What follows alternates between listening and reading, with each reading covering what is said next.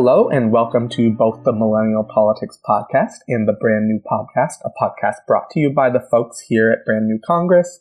I'm your host, Jordan Valerie. My gender pronouns are she, her, and hers, and you are listening to our joint series on Venezuela. Today, I'm joined by the wonderful Charlie Hardy, author of Cowboy in Caracas, a North American's memoir of Venezuela's democratic revolution.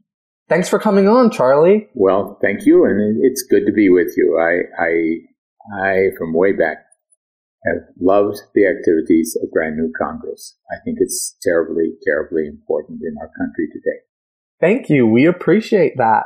Charlie, for starters, what is your background and knowledge on Venezuela? I went to Venezuela in 1985 as a missionary priest, Catholic missionary priest, part of the affiliated with the Maryknoll organization. But my job was not to make converts. My job was to live among the people. And so I had the privilege of living in a cardboard shack for 8 years without running water, without sewers. We stole our electricity. At the end of that time, I was aware of one conversion, and that was of myself. It was an experience like being hit over the head daily with a hammer, in a very good sense, having to see things from a totally different perspective. 2007, I wrote a book, which you mentioned. In 2011, I came back to the United States to get involved in politics because I really felt that our foreign policy was keeping us from doing lots of things that we could do in the United States if we didn't have this huge military budget and if we weren't sticking our nose in people's business around the world. And in 2014, I was the Democratic candidate for the United States Senate from Wyoming. I did not win the election. Being a Democrat in Wyoming, it's almost impossible. We haven't had a Democrat in Washington for over 30 years now. Last December, January, I was back in Venezuela, and I've maintained contact in Venezuela all this time. And so I've just been back here for a few weeks now. So that kind of gives you an overview of my contact. I hope when I talk about anything that you're thinking about the people around me and not about me, the great privilege I have had of being there. They are the people of the barrio more than anyone else, although I do have contacts with people in government and so on. But the most important people, when people would come to Venezuela to visit, I would say I know many important people in Venezuela, like Maria, Noelia, Tony, Jose, and so on. And if you lose sight of that, then you lose sight of what has been happening in Venezuela. What exactly is happening right now in Venezuela? There's probably two things that I would like to emphasize. One is that I believe President Maduro was elected legally and fairly, I'm going to say. I believe that there is an attempt to now, by our government, and it's been going on, to overthrow a democratically elected government. And the third thing is, I am worried that Venezuela could become another Vietnam. First of all, with regard to the election of President Maduro, took place in May 2018. He got like 67% of the vote. The election process in Venezuela is one of the finest in the whole world. Jimmy Carter some years ago said that of the 90-some election processes they had observed around the world, up until that time, that Venezuela had the finest process in the whole world. You go in now, you put your thumb on a fingerprint reader, you vote, and you get a printout of how you voted. That printout is then deposited in a box, and so all the computer results can be checked against the printed results. Now, in the United States, to compare our process up here, where every state does whatever they want to do, I think there's 5 states where there is no paper trail for the votes. And in many other states, some counties don't have that paper trail. So the process of voting as such, I have no doubt that the results were valid. The complaint on the part of the United States is that the opposition, they would say the opposition didn't participate. Well, no, one member of the opposition did participate. The others decided to drop out. There's a long history in Venezuela. If the opposition wins an election through the process, they recognize it. If they lose it, they say there's fraud, it wasn't valid or whatever. So, anyway, the elections that took place in May, there was another candidate, Henry Falcón, and another candidate additionally, but the opposition wouldn't rally behind him. Maduro won the election. I have no doubt about that.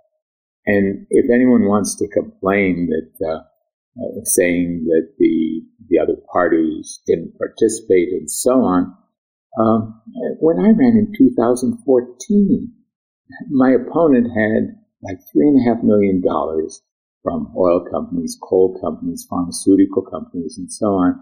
We had raised like $60,000, $1 here, $5 here, and so on, but all from individuals. Now, was that a fair election? The Democratic Party really didn't pitch anything in. A couple county parties gave me $350. But if one were to look at that election, was that a fair election? When one candidate has $3.5 million and the other has less than $100,000. We, as the United States, have no right to judge what takes place in the election in another country. Our country will say there should be international observers. Do we ever have international observers? No. But at the same time, usually there are people, they're called the accompanying people, who are there going from place to place, observing what's happening, what's going on. So that's the first point I'd like to make. I feel Maduro was legitimately elected. The U.S. and European Union claim that Maduro is illegitimate due to a fraudulent election, but at the same time claim that the opposition, in particular Juan Guaido, is legitimate because they were democratically elected to the National Assembly. Was the electoral process different in the National Assembly elections compared to all of the other elections where Maduro and his party have been victorious? Why is one elected body, the National Assembly, legitimate, but all of the others are not in the eyes of the U.S. and numerous other nations? Whenever the government, let's say the government has lost an election, it's been recognized. Chavez lost a couple of elections. One, he wanted to have that another constitutional assembly, and it was voted down. It was very close. But yes, the government recognizes all those other representatives. It was just the three, okay? And so one of the things that President Maduro has been talking about, all right, let's have another election for the National Assembly.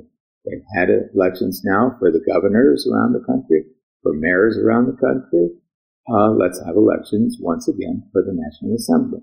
But that is not acceptable. Yes, it's a double standard that's involved here, very much so.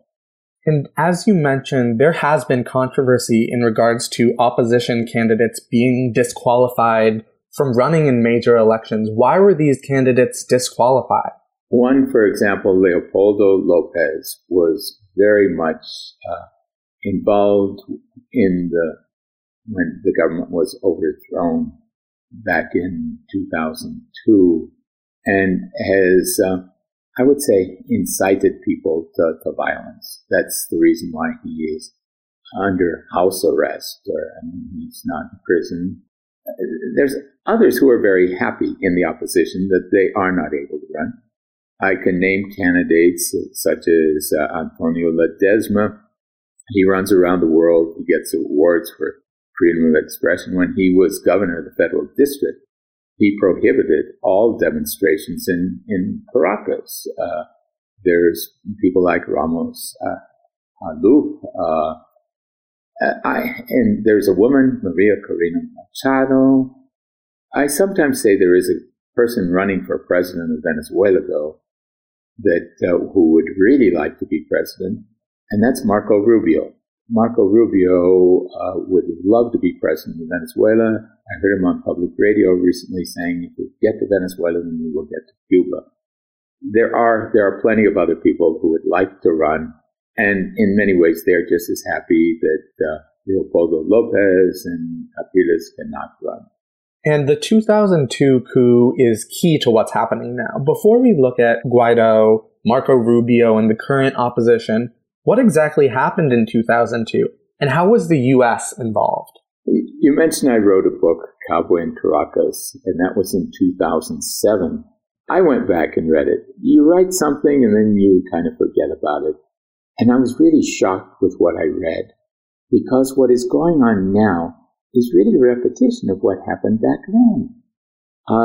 Thousands of people marched out on the street, and generals said they no longer recognized Chavez, and Chavez was overthrown April 11th of 2002.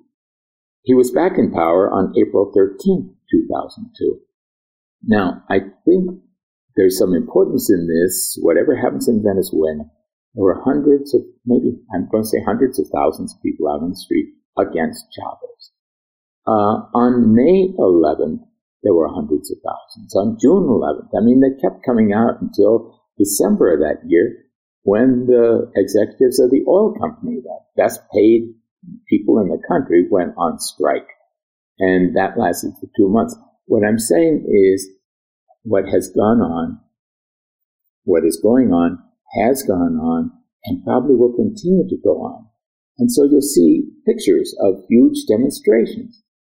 Oftentimes you don't see huge demonstrations in favor of the government. But in 2002, Chavez was overthrown, and it was funny how he came back into power, by the way.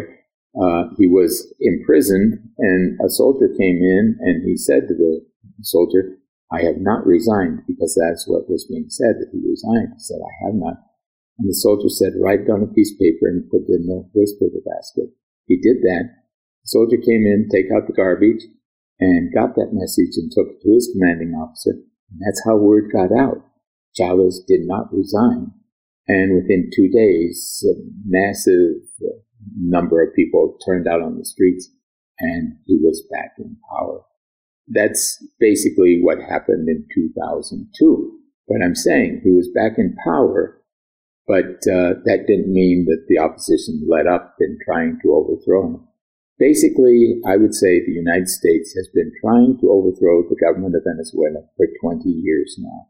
It started back in 1998 when Chavez was running for election, and it hasn't let up since then. And how exactly did Maduro come to power? Chavez said he felt Maduro should be the president to follow him. And so that's how he became the prime candidate. And then he was elected to the presidency. In 2013, when Maduro was elected, it was an incredibly close election, 50.6% to 49.1%. As you mentioned, in 2018, Maduro won in a landslide. The turnout was also incredibly different from 2013. In 2013, it was about 80%, and then in 2018, it was less than 50, according to the government, but opposition leaders say that it was between 17 and 25%. What changed between 2013 and 2018? In 2018, people could see, what was the reason, I would say, to go and vote. Some might not have been enthusiastic about Maduro, but I would say everyone just saw he would win, okay? And that pulled down the number of people who vote. That's why I would attribute to a low turnout, that there wasn't that necessity to go vote, and not great enthusiasm either in many ways.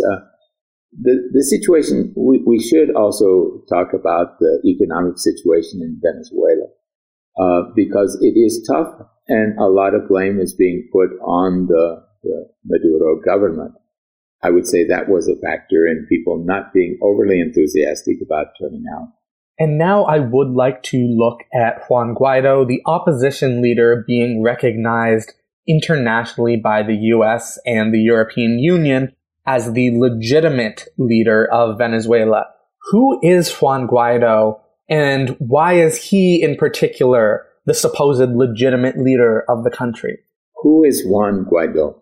When I went to Venezuela in 1985, Juan Guaido was 1.5 years old. He was eating baby food, and I was looking at children with bloated stomachs with parasites. When he was 5.5, I was in a hospital morgue in Venezuela, in Caracas, where I saw naked bodies of young people just strewn on the floor. They'd been killed by the police and even more by the military at that time when there was an uprising.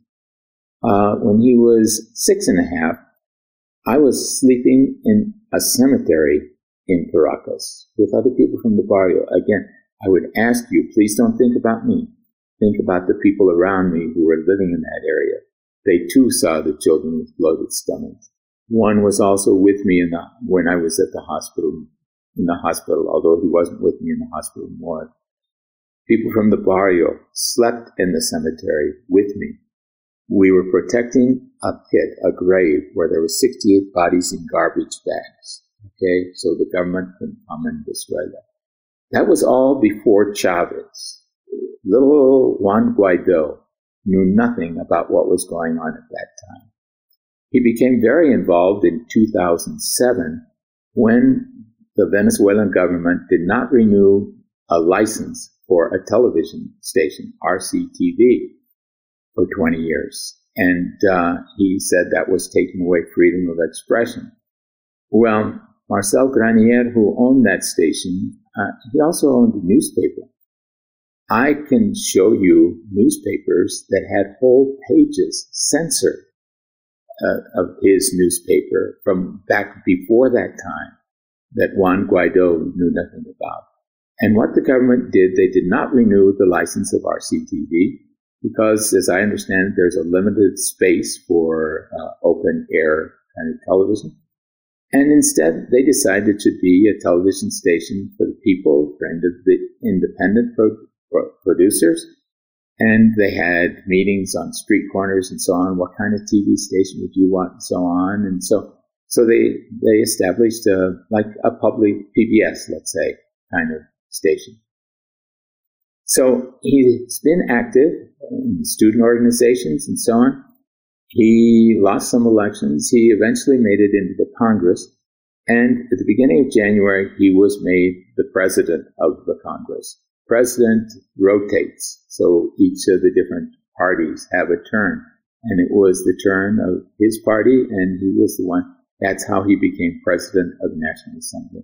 I had never, yes, I speak in Spanish. Today I was speaking in Spanish. I substitute teach. But there's words that are new, and I have to admit I was one of 3 people. I happened to be in Venezuela at the time, invited to go to the inauguration of President Maduro. So I was in the Supreme Court building that day. And President Maduro mentioned a few times Guaido. And I, with my Spanish, I'm trying to figure out, what is he talking about? That's a word I've never heard before. Not a significant person on the whole political landscape of Venezuela. And yet, as soon as he announced the 23rd of January, I now declare myself president of Venezuela, I think it was within an hour, it was very soon after, that President Trump recognized him. I mean, I'm saying, I've lived there all those years, I've never heard of him, and yet this man announces I am president, and very soon after, President Trump says he is the president. Doesn't that seem strange? Okay, I hope that gives you some idea who Juan Guaido is. He was an unknown figure who suddenly the United States says he's the president. And really digging into Guaido and what's happening right now, the opposition has made the case that the National Assembly recognizing Guaido as the leader of Venezuela is a constitutional matter. Article 233 of the Venezuelan Constitution states, quote, "When the president-elect is absolutely absent before taking office, a new election shall take place, and until the president is elected and takes office, the interim president shall be the president of the National Assembly. Is what the National Assembly doing right now, is it constitutional? And I'm going to say, no, it's not constitutional. And what is the body to decide whether something is constitutional? It's the Supreme Court, okay? If Maduro was mentally sick, if he were not physically capable, all those kind of things, that isn't what exists.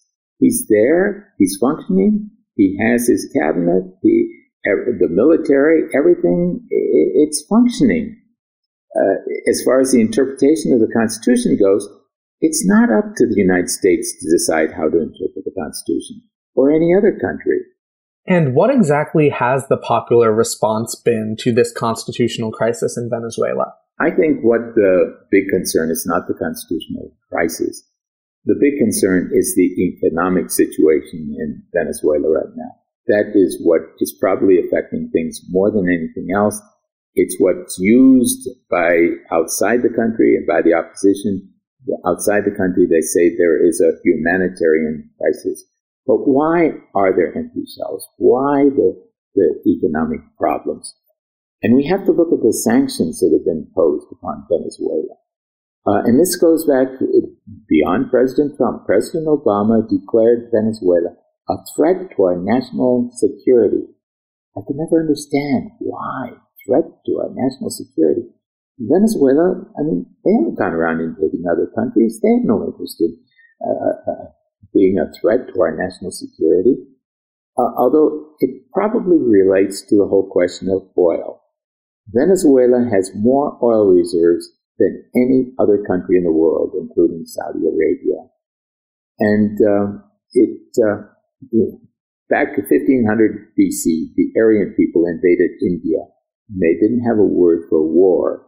Their word for war was the desire for cattle. And I think someday that might end up in our dictionaries as the definition for war, the desire for oil. Venezuela has oil, they have gold, they have coltan, which I understand is used in cell phones and so on. The sanctions which have been imposed. In the way of a practical example, imagine, I presume, Jordan, that you have a bank account and you probably have credit cards. But imagine if tomorrow you needed some medicine which cost $500 and the bank said, sorry, yes, you have money here, but you can't have it. And the credit card said, yes, you have good credit, but we're not letting you have it. And that basically is what is happening. For example, Venezuela wanted to buy some medicines from Germany, but they couldn't get at the $1.5 billion that they have in England to buy it. Some of it may be mismanagement, whatever. Is there corruption in Venezuela? Yes, there's corruption. Has there always been? Yes, there is. Is there corruption in the United States? Yes, there is. Has the government maybe not been as efficient as possible in use of money? Possibly so. Although, for example, there was criticism. There's lots of criticism when oil money was pouring in at a higher rate, that the government used it on social programs. Well, the people who lived in those shacks where I lived now have decent apartments, decent homes. Chavez always insisted, for example, that apartments have 3 bedrooms, one for the couple, one for male children, one for female children, 2 bathrooms. Did they waste money in doing this? Well, if you consider that to be a waste of money, yes. But personally, I consider it investing in the people, the health program, the education program. That to me was not a waste of money.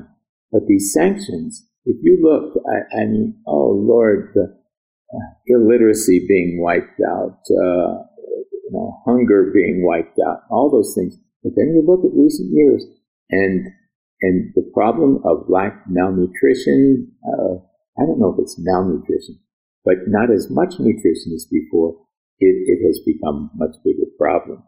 With regard to the economic situation, it is tough right now, but I do not blame it all on Maduro. And when it comes to the economy, of course, oil is key here. What role does oil play in Venezuela's economy, and how have sanctions affected that?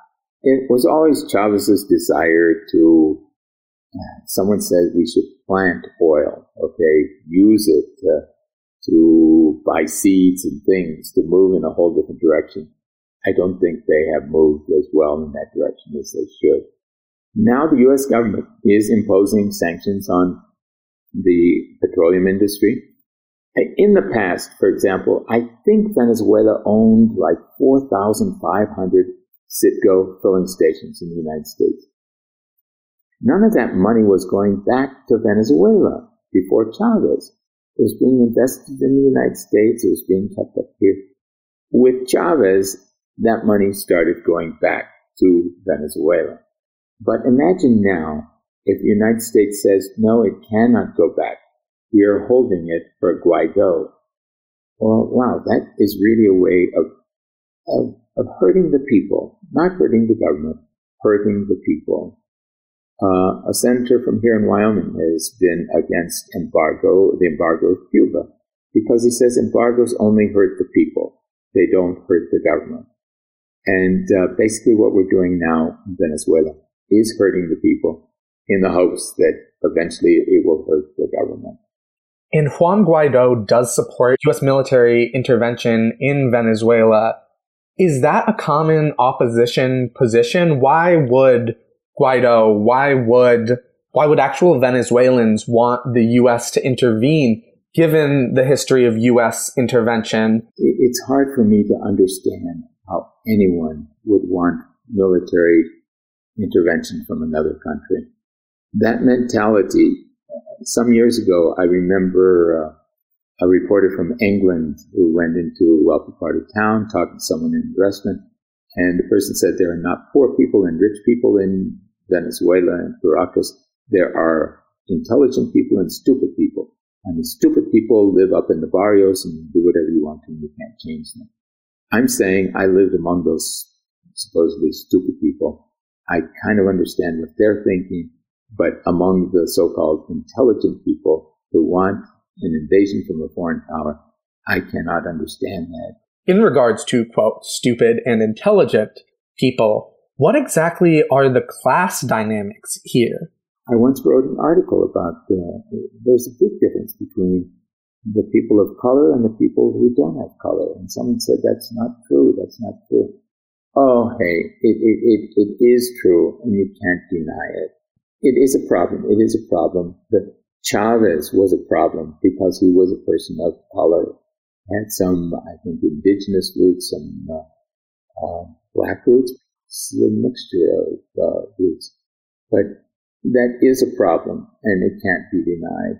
With regard to the people in the barrio, someone would get a job, and first of all, it would be during the day, then it would be they had to stay there during the night, and so on down the line. No, there is a big class distinction.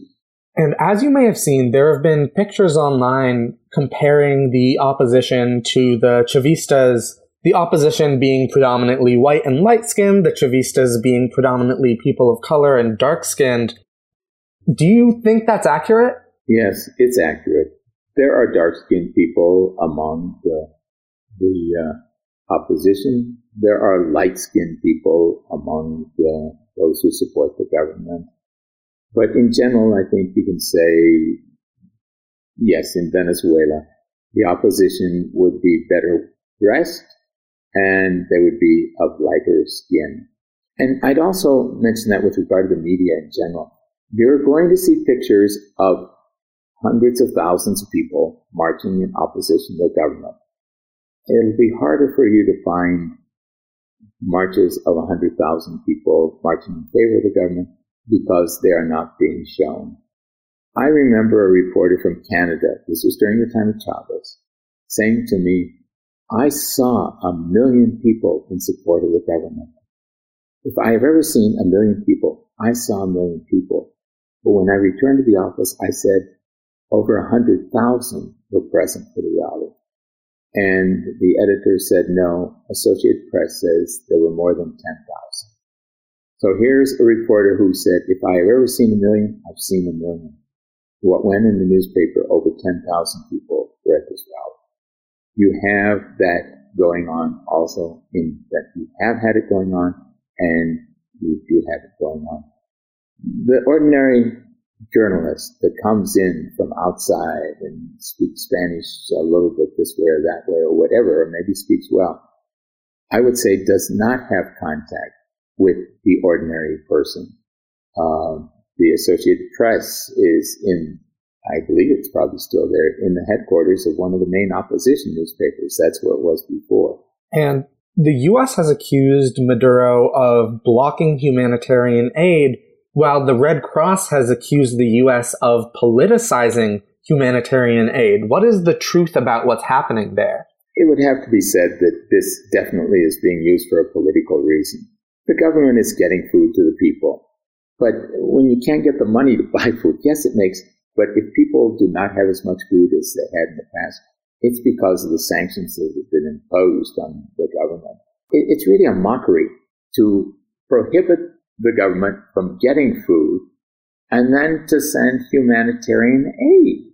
It is a political thing. It really is not a humanitarian desire. It's a media show. And you've mentioned the disparities in how you see what's going on and what the U.S. media is reporting. What is driving these disparities? Why is the media publishing op-eds by Juan Guaido? Why does the media overwhelmingly support the opposition and Juan Guaido? I guess one would like to think that what's being done is in good faith. I know, though, a reporter back in the time of Chavez who left the country with an international news service because he said, if Chavez dedicates one of the most modern schools in the whole world, and there's one woman protesting, that is what will go out, the woman protesting. And he said, I write stories and the bureau chief changes it. And he finally just left the country altogether. He said, there is no value in my trying to report on what I see here. I just think reporters are out of touch with the reality and they're listening. You look on television, you get someone speaking English saying, we want freedom. We're protesting because we want freedom. There has never been such freedom as there is today in Venezuela. And I'm not saying everything is perfect. Okay, there is abuse of power by police and the National Guard and so on. But I could also show you, when I was at Standing Rock, a beautiful abuse of power as troops were sent against, dressed in military uniforms, against protesters there. Can I say, why are we getting so much lopsided news? The only thing I can say, it's all part of trying to overthrow a government. We've got to hate. We've got to hate the government, and so as to justify our own country's action. Maduro is being portrayed as a dictator. Chavez was portrayed as a dictator. And as you've mentioned and touched on a lot, U.S. officials such as Marco Rubio and John Bolton have been somewhat shockingly open about what motivates U.S. involvement in Venezuela. Trump at a recent rally did not mention humanitarianism, but rather said that we need to eliminate socialism completely across the globe, and that's what he aimed to do in Venezuela. What does motivate the U.S. here? Yeah, there's lots of things being played here. One of them, I think, is this whole question of what is socialism. So what does socialism mean? A barrio man talking to a group of citizens from the United States who were visiting said there's two elements of our government here today. One is the participatory dimension. I believe that's a good word, where everybody is involved. The other is the endogenous dimension. Endogenous means coming from within. We do not have to look at other models of socialism. We should look within ourselves to create a new model. If there's anything, the book, Cowboy in Caracas, I ended by saying this is not a book about Chavez. The title I wanted for the book was Venezuela, the world's best kept secret of democracy. And I think that's what is threatening to the United States and to other countries. Participatory democracy coming from endogenous dimension. And how can our listeners express solidarity with the people of Venezuela right now? What action can they take to hold their elected officials, Democrat or Republican, accountable to what's happening? There's going to be a march on Washington 16th, if I'm not mistaken. If you were to look at that Alliance for Global Justice site, you can see where demonstrations are being held throughout the country. And not only throughout the country, but throughout the world, asking for a non-intervention, largely, hands off Venezuela. For the 28th of February, there are marches, and there are other demonstrations being planned. Okay, great. Well, thank you, Charlie, so much for coming on to the podcast today. Well, thank you for the opportunity. And for all those who are listening because you've had involvement with Brand New Congress, please do everything you can. I remember when I met Alexandria Ocasio-Cortez before she was elected. I didn't think she had a chance of a snowball in hell to get elected. And then that Wednesday morning when I woke up and heard that she had won the election. That's incredible. And part of it was due to the support of Brand New Congress. And so please, I just beg you all, stick with it. Keep fighting for good candidates, whether they're Republican or Democrat or whatever. Keep fighting for good candidates, please. And thank you for what you're doing. Thank you. And thank you, Jordan. This has been a real privilege having this conversation with you. We're so glad to have had you on, and you kind of beat me to my conclusion. To keep up to date with the Millennial Politics Podcast and Brand New Congress, make sure to subscribe to both podcasts on iTunes. Check out our websites, brandnewcongress.org and millennialpolitics.co, and follow us on Twitter @MillenPolitics and @BrandNew535, on Instagram @MillenPolitics and @BrandNewCongress, and on Facebook @Millennial Politics and Brand New Congress. Thanks for listening.